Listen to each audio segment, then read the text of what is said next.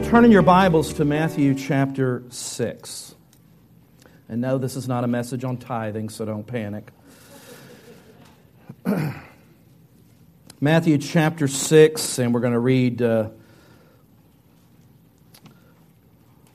go ahead and read that passage now. If you'd stand to your feet, Matthew chapter 6, and let's find verse 25, and we're going to read to verse 31. Matthew 6, beginning at verse 25, and we will read through 34. And I'll be reading from the ESV. If you have a different version, we'll all end up at the same place. Therefore, Jesus says, I tell you, do not be anxious about your life, what you will eat or what you will drink, nor about your body, what you will put on. Is not life more than food, and the body more than clothing? Look at the birds of the air. They neither sow nor reap nor gather into barns, and yet your heavenly Father feeds them. Are you not of more value than they? And which of you, by being anxious, can add a single hour to his or her span of life? And why are you anxious about clothing, or worrying about clothing? Consider the lilies of the field, how they grow. They neither toil nor spin. And yet I tell you, even Solomon, in all his glory, was not arrayed like one of these. But if God so clothes the grass of the field, which grass is here today and gone tomorrow, it's thrown into the oven, will He not much more clothe you, O you of little faith? Therefore, do not be anxious or don't worry, saying, what are we going to eat? What shall we drink? What shall we wear? For the Gentiles or unbelievers or pagans seek after all these things. And your heavenly Father knows that you need them all. But seek first the kingdom of God and His righteousness, and all these things will be added to you. Therefore, do not be anxious or worry about tomorrow, for tomorrow will be anxious for itself. Sufficient for the day is its own trouble. Father, we pray that your word would counsel us today, encourage us, guide us. May the words of my mouth and the meditation of my heart be acceptable in your sight. Lord, we ask this in Jesus' name. Amen. You may be seated. This morning, we're going to listen to the counsel of Jesus and what Jesus says about worry. Somebody has said that ulcers are not caused by what you eat, but by what is eating you. I like this. Someone also wrote, worrying is like a rocking chair. It will give you something to do, but it will get you nowhere. Useless is worry. We worry. It's some of our built-in mechanism of anxiousness and concern. And Jesus really hits at this in His teaching, in His sermon, right in the middle of what is often referred to as the Sermon on the Mount, the Sermon on the Mountainside. Jesus teaches us about worry. How do we handle worry? Because we are consumed about and these are not things that are, as we'll see in a little bit as we unpack it, these are not unusual things that are wants. These are the basic necessities and cares of just life. Basic necessities. He says for us to not be anxious, the ESV says, worry. Sometimes worry takes on a form of panic when something happens, or you get a phone call or a diagnosis or something, then we begin to panic. Sometimes worry is just that abiding kind of cloud. You ever feel that, where it's just even in the midst of all the good things, there's this cloud that's always there. I liken it to, some of you will know, computer terminology, Mr. Fabio, when you have a program running in the background and it's draining your memory. You can't see it, but you can feel it. You're like, why is it taking me 2 hours to download that cat video? You know? What is going on here? And you got something that's operating in the background, and it's draining resources. Worry does that, even when you're not aware of it. Everything could be going well, and yet it'll just hit you, and you think, why do I feel down? Why do I just feel this sense of anxiety in my life? Everything, kids are doing well, things are fine, but what is this? Sometimes it goes into extremes and paranoia and fear. The word worry is interesting in how it became an English word. It actually comes from a German word in its origin. And think about the origin of this German word. It means to strangle or to choke. That's what anxiousness, worry, it chokes us. It strangles us. Sometimes you get fixated on a particular issue.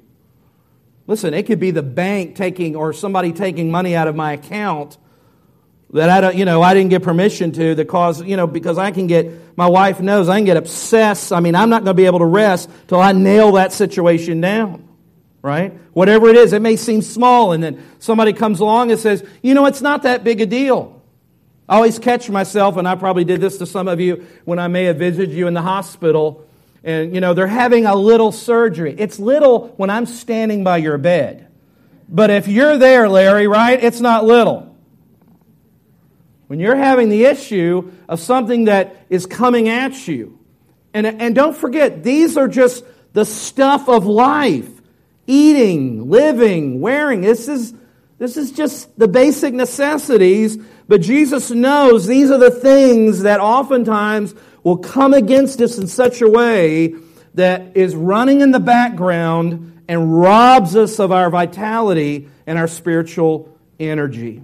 We believe God, we love the Lord, we believe in Jesus, we know we're going to heaven, we have the assurance of the Holy Spirit, and yet we just find this drain in our system. And an over-preoccupation of anxiousness and worry can strangle us out. And what I find in my life is that some of the things that I worry about and become overly anxious about are disproportionate. It's when you look at it, it's really a relatively small, fixable issue, and yet my anxiety level is disproportionate to the situation or the problem. Do you ever find that true in your life? If somebody were looking, you're like, oh, that's not a big deal. You just need to call this guy and make this arrange, whatever. And afterwards, you're just excited because you think, why didn't I think of that? You think, well, that wasn't a big deal. But at the moment, you just feel like everything is pressing and crashing against you.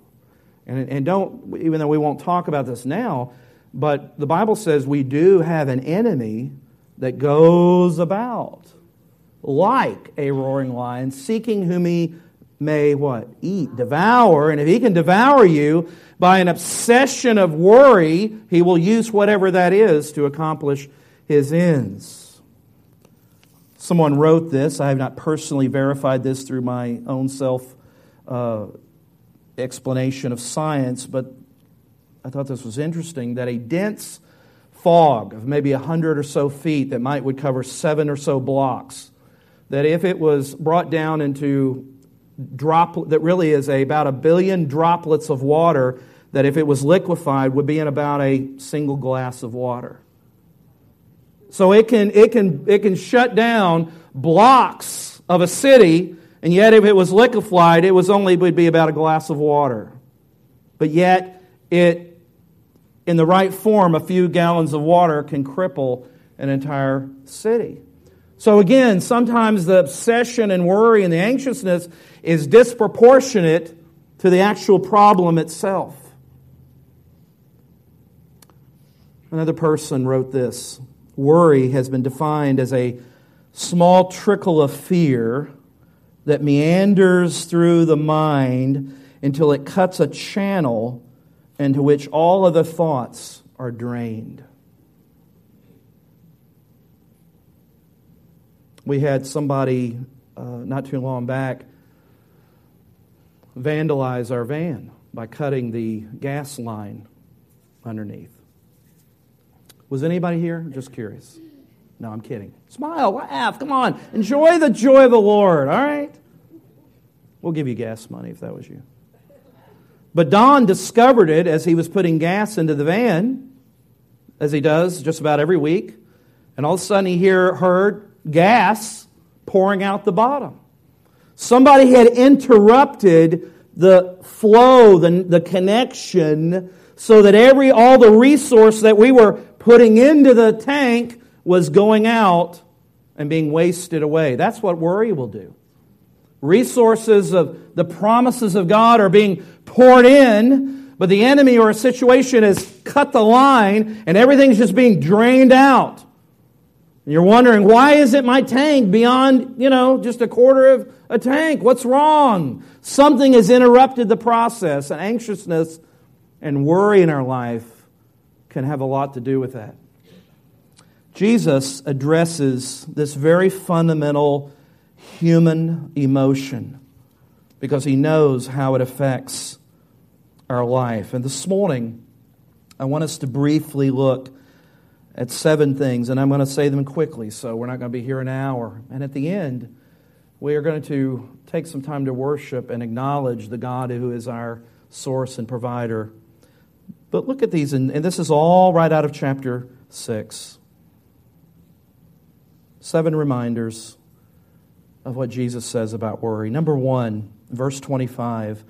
He says, I tell you, do not worry about your life, what you're going to eat or drink, or about your body, what you will wear. Is not life more important than food, and the body more important than clothes? Number 1, worry keeps us from enjoying what we have. Worry keeps us, robs us from enjoying what we already have. One of the things that I have done oftentimes, and if you don't know much about preachers or pastors, sometimes Mondays is a down day. Don, did you ever experience that in pastoral ministry, Monday? That you just kind of just felt you're gearing up for the next Sunday, and you feel, and you're just kind of, your emotions are a little bit spent, and Stetson, busy on Sunday, and it's just part of the deal. And so that's oftentimes when you can feel more emotionally vulnerable in the sense of just being downcast and those things that are typical and normal part of humanity. And I found that one of the things that helps me, goes a long way, is I read or I watch or I do something, Teresa, on missions. And I had these set of DVDs somebody gave me, and I had them packaged for a long time, and there were about 7 documentaries of going all over the world in indigenous mission, all over the world, and not interviewing the great white North American missionary, but people that are doing the work on the ground, that are doing it for pennies and the dollar, just sacrificing. And I tell you, that is a wonderful therapeutic thing to do to a spoiled, whiny pastor who feels, why didn't somebody tell me that message came from heaven on Sunday? Why didn't we have the altars filled with people being slain? Why, oh God? And you see people out there under the threat of terror or whatever, and they're doing it with joy. I tell you, it doesn't take me long to be massively humbled and realize, God, forgive me of my sin of complaining or feeling low. I've got it. I got it great. Worry causes us to forget what we have. And we have a lot. Sometimes, notice what he says, is not life more important than food and the body more important than clothes? I think for the most part I've gotten beyond this, but I certainly remember a time as a teenager when making sure I had a shirt where the horse was going in the right direction with the mallet and those things, because if it was a knight waving a flag, it had to be, the horse had to be the right horse in the right direction. The stripe on the shoe had to be going the right way, because if it's going the wrong way, they know they came from that, whatever.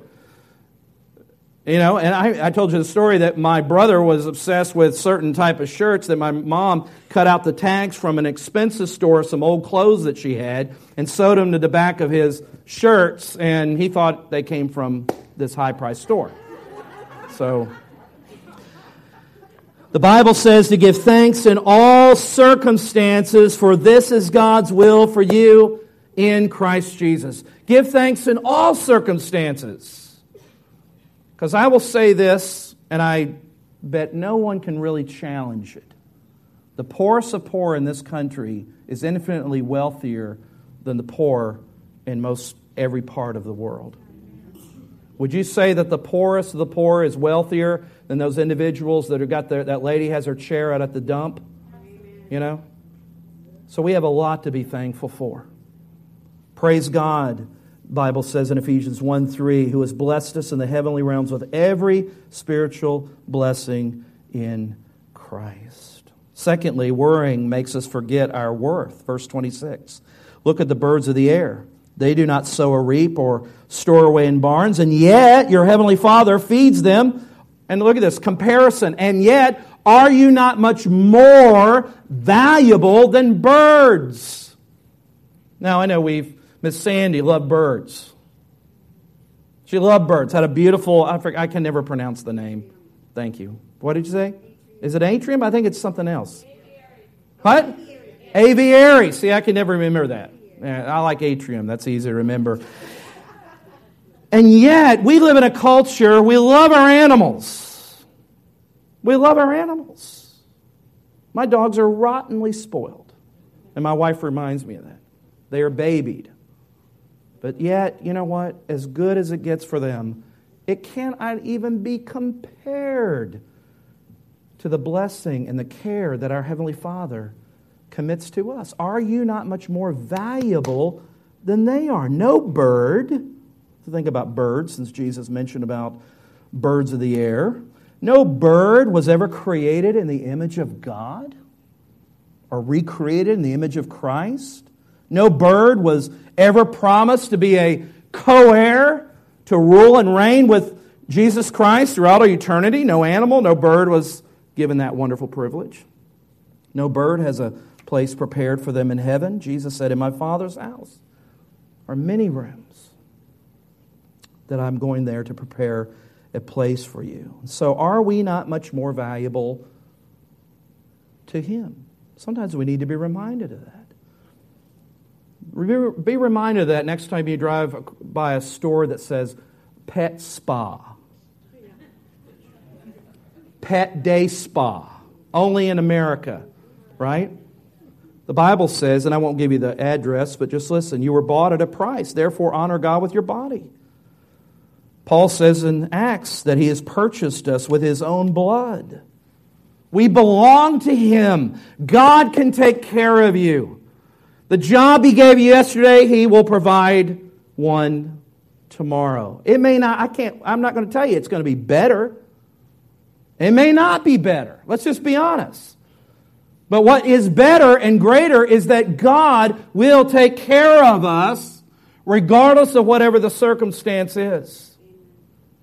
Sometimes we, in our Christianese, we have painted a picture of the Christian life that we can't deliver. It may not be better. It isn't always greater. It isn't always more money. It isn't always a better car. But yet the sandals of your feet, your shoes will not wear out. You will not go a day without bread. David says, I have lived a long life, and yet I have never seen the righteous forsaken. Whatever God gives you, it's going to be better, and it's going to be good, and be content. And be happy. And be faithful. In the little, what's the principle? If you're faithful in the little, God will bring more. Thirdly, worrying, verse 27, is completely useless. He says, who of you by worrying can add a single hour to his life? Do we not live in a culture that is obsessed with longevity of life? And there's some wisdom and value in that, certainly, right? There's certainly value in diet and health and exercise and all those things that I need to do better at. There's wisdom in that. But you are not going to extend your day 1 nanosecond beyond what God has given and determined for your life. The Bible says our days are written down and are numbered by you. God knows. Now, don't expedite the process by doing stupid stuff, right? The lifespan in the United States, out of 220 some odd countries, we are, as of right now, about number 34.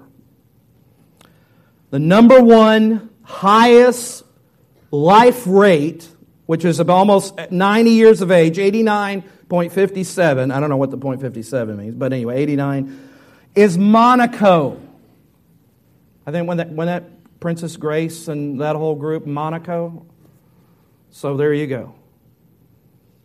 Japan, number 3. You think Bermuda is a good place to go. They're only 23.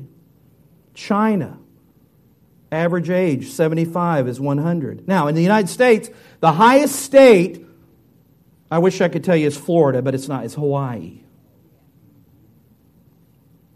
You get to live till 81 there. Florida's number 22. So if you need to move, get going. But you know all that's interesting, but you know it doesn't matter because it's God. God made us. God made us. Worrying is completely useless. And we're obsessed with that. The Bible says, the psalmist says, the days of the blameless are known to the Lord, and their inheritance will endure forever. David worshiped the Lord in Psalm 39, verse 5. You made my days a mere handbreadth. The span of my years is as nothing before you. Each man or woman's life is but a vapor, a breath. I remember one time I was talking that I had some matches and I lit a match and blew it out and I said, there's your life. It's that quick. And you and I both know who are, well, everybody's getting older, I hope. If not, then you're in big trouble. But as you get older, it sounds like cliche, but it is so true. Time goes too quickly. You look at your pictures of your children, and they have children. People you knew when they were little tykes, now they have grandchildren. Where did the time go? Still went, 7 days a week, 24. It was still there.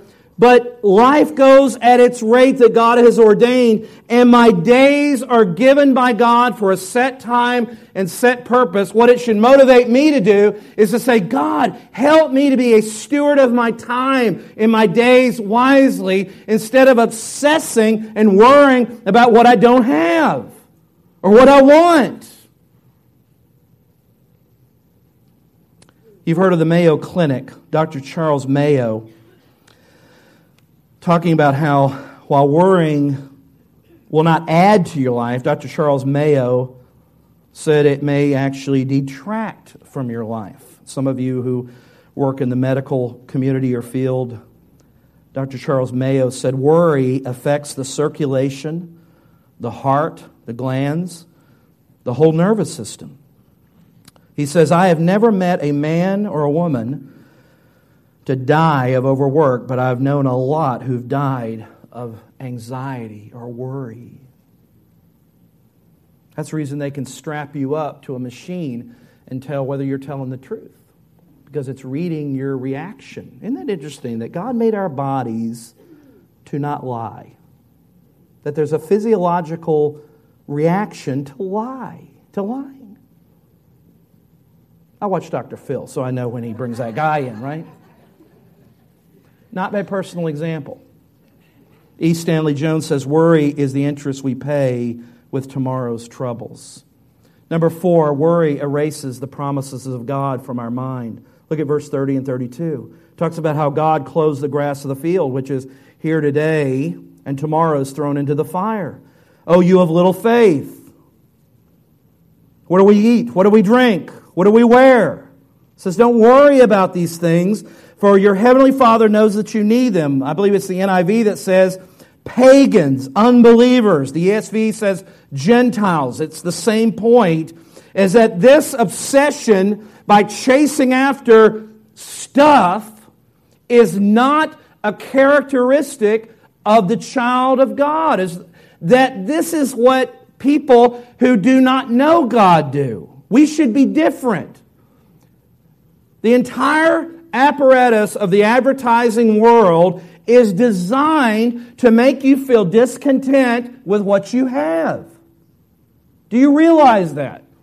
It's that beautiful car that you bought a few years back and you're so proud of.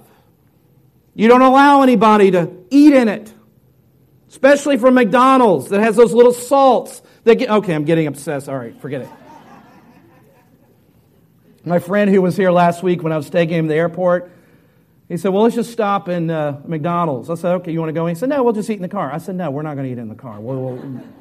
He looked at me like, you are a freak. I said, I know, but that's why I have a clean car.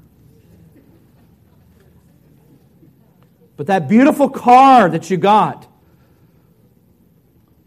a few years later, you look over at the stoplight and you see the new model. And you remember the commercials. And all of a sudden now you think, how did I get this piece of junk? You realize the advertising world has to, every few years or so, have to come out with bigger, better, and improved Tide, Whisk, right? Glade, because you're thinking, well, what I've been using for 15 years, the old junk, because otherwise they will not stimulate you to buy and do new things and pay more money because they've expanded. It's geared to make you discontent that your life stinks and that there's a better life out there if you would just buy this car, go to this place, live in this house, have this, that, and the other, whatever. That is the opposite of what God wants to instill in our lives. David, who was a worshiper, certainly had his focus right. He says, I was young and now I'm old, and yet I've never seen the righteous forsaken or the children begging for bread. He learned what we forget. He said, the Lord is a refuge for the oppressed, a stronghold in days of trouble. Those who know your name will trust in you, for you, O Lord, have never forsaken those who trust you. The Bible says that in the day of trouble, He will keep me safe in His dwelling. He will hide me in the shelter of His tabernacle and set me upon a rock. Though I walk through the valley of the shadow of death, I'll fear no evil, for you are with me. Cast your cares on the Lord, for He will sustain you. The Lord upholds all those who fall and lifts up all those who are bowed down. Isaiah said, the poor and needy search for water, but there is none. Their tongues are parched with thirst. But I, the Lord says, will answer them. I will not forsake them. He says, a bruised reed He will not break, and a smoldering wick He will not snuff out. In faithfulness He will bring forth justice. Paul said, for we know that God works all things together for good to those that love Him and are called according to His purpose. Who shall separate us from the love of God that is in Christ Jesus? Shall trouble, hardship, persecution, famine, or nakedness, or danger, or sword? No, in all these things we are more than conquerors through Him who loved us. Why do we doubt? Why do we worry?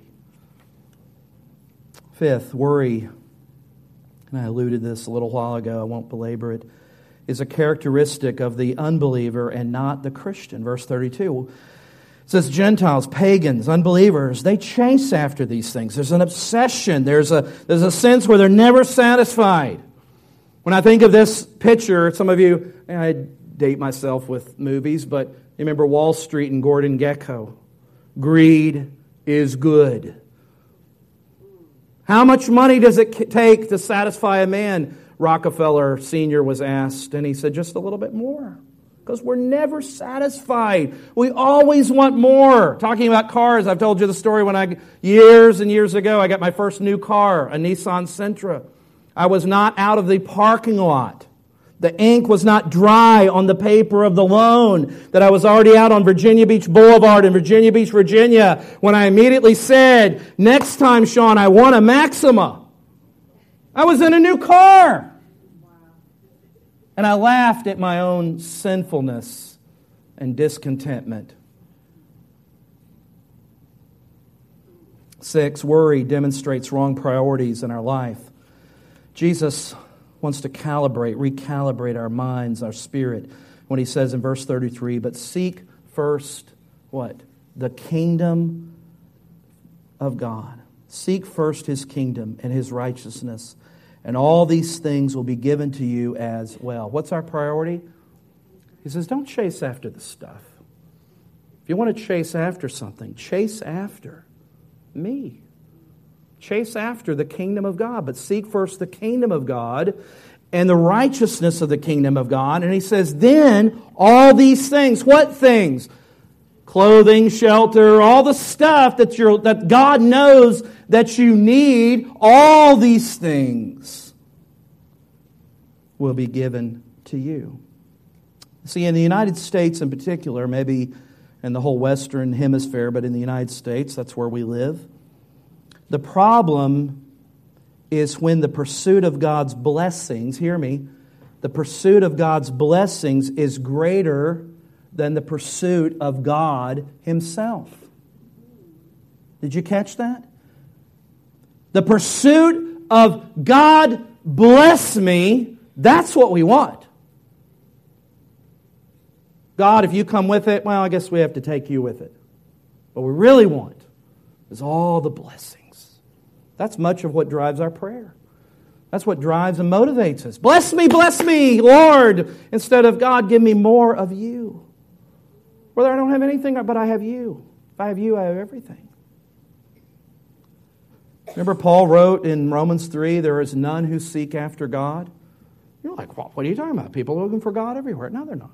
They're looking for the stuff and the blessing that God wants to provide, but they're not looking for God Himself. They want contentment, they want material, they want blessing, they want joy, they want all the stuff that knowing God brings, but the last thing that they want is God. We need God. Jesus said, seek first His kingdom. Seek Him first. To seek after His kingdom is to pour out our lives in the eternal things that really matter. Think about what we do on a day-to-day basis. Do they matter? Seek His kingdom. It is to seek the priority of loving people into the kingdom of God by being people of the gospel. Jesus said, instead of longing after the things of this world, where He says in verse 19, where moth and rust destroy, we're to be hungering and thirsting after righteousness.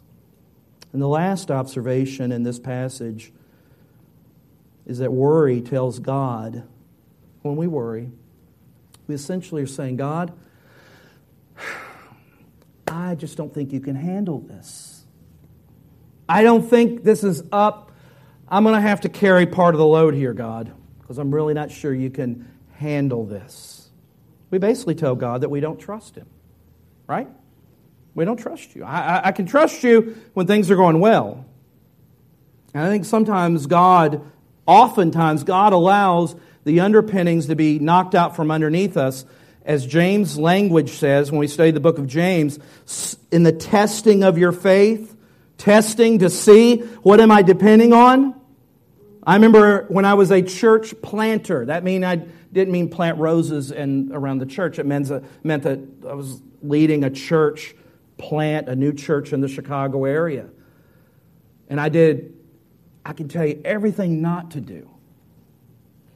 Okay? So if you want to know, I'll tell you everything not to do. And God brought families in. And we began to grow. And there was one particular family that came in, and we were friends, and things were going well, and they were driving 30, 40 minutes, and just a wonderful family, great couple. And they were wonderful givers. Their weekly giving, we were a church plant, we had expense, but their giving alone met our budget. Do you get the picture? Do I need to draw a stick man? You get the idea?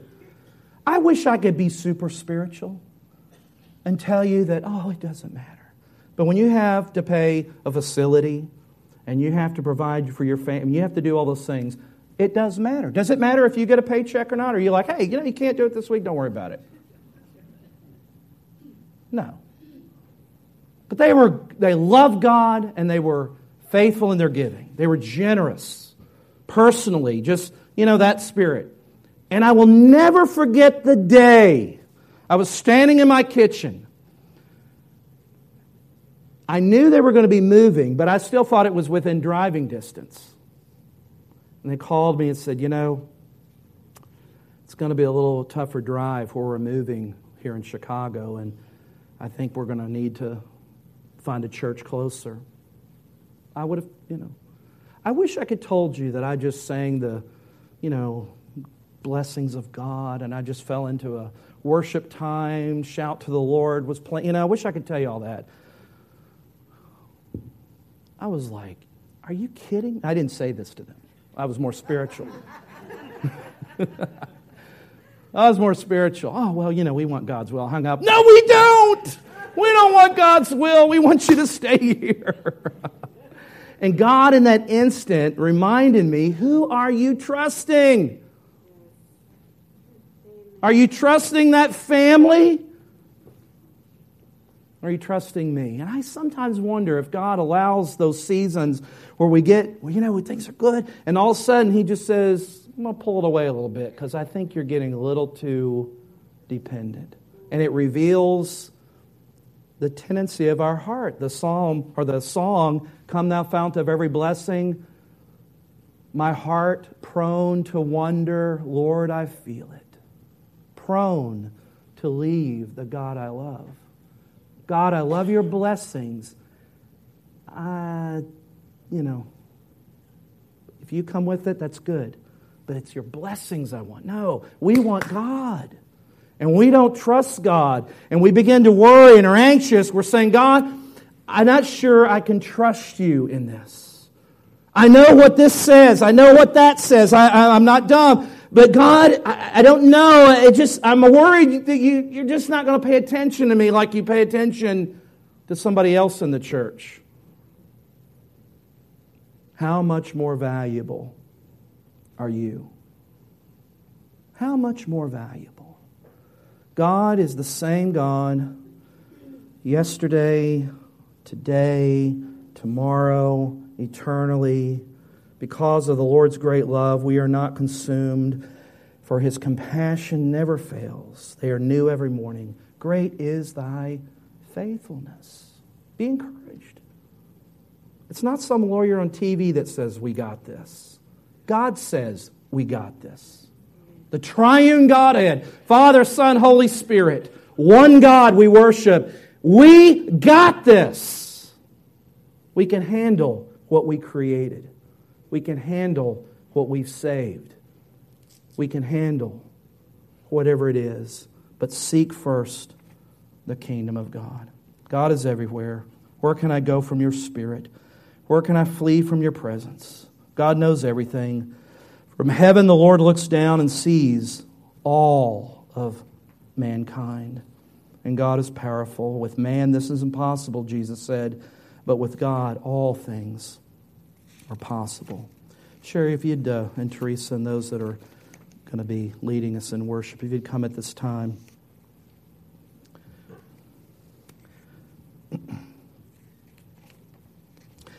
Some of you may be familiar with the story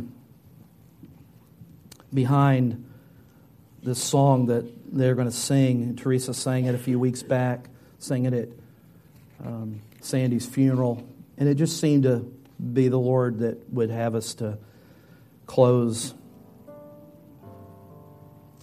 Horatio Spafford was a dedicated, godly businessman whose life seemed to fall into much like Job.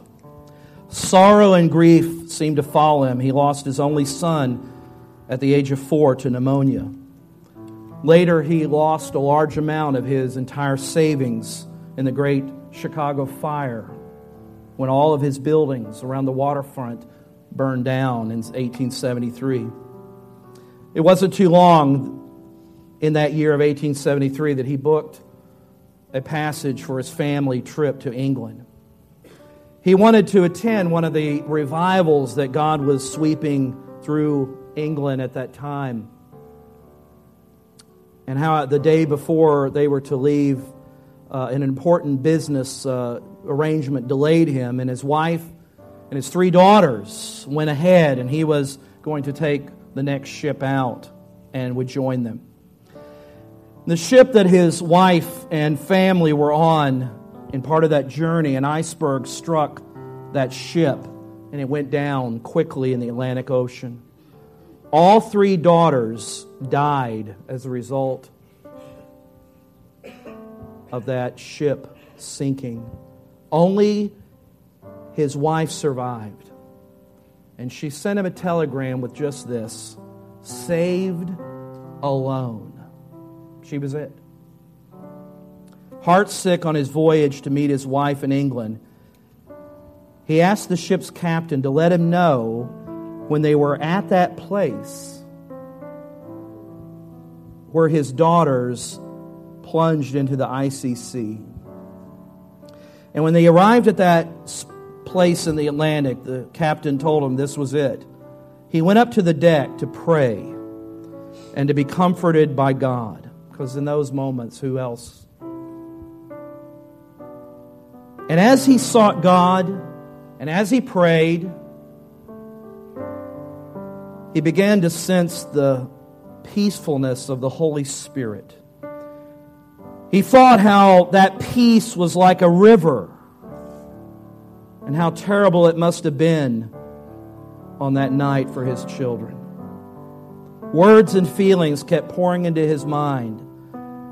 And he went back to his stateroom and wrote these words: when peace like a river attendeth my way, when sorrows like sea billows roll, whatever my lot, thou hast taught me to say, it is well.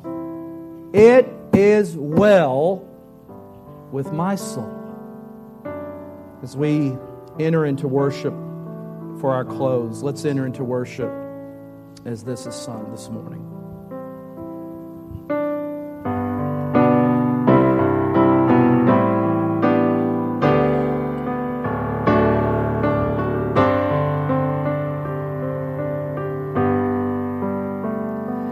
When peace like a river attendeth my way, when sorrows like sea billows roll, whatever my lot, thou hast taught me to say, it is well with my soul. It is well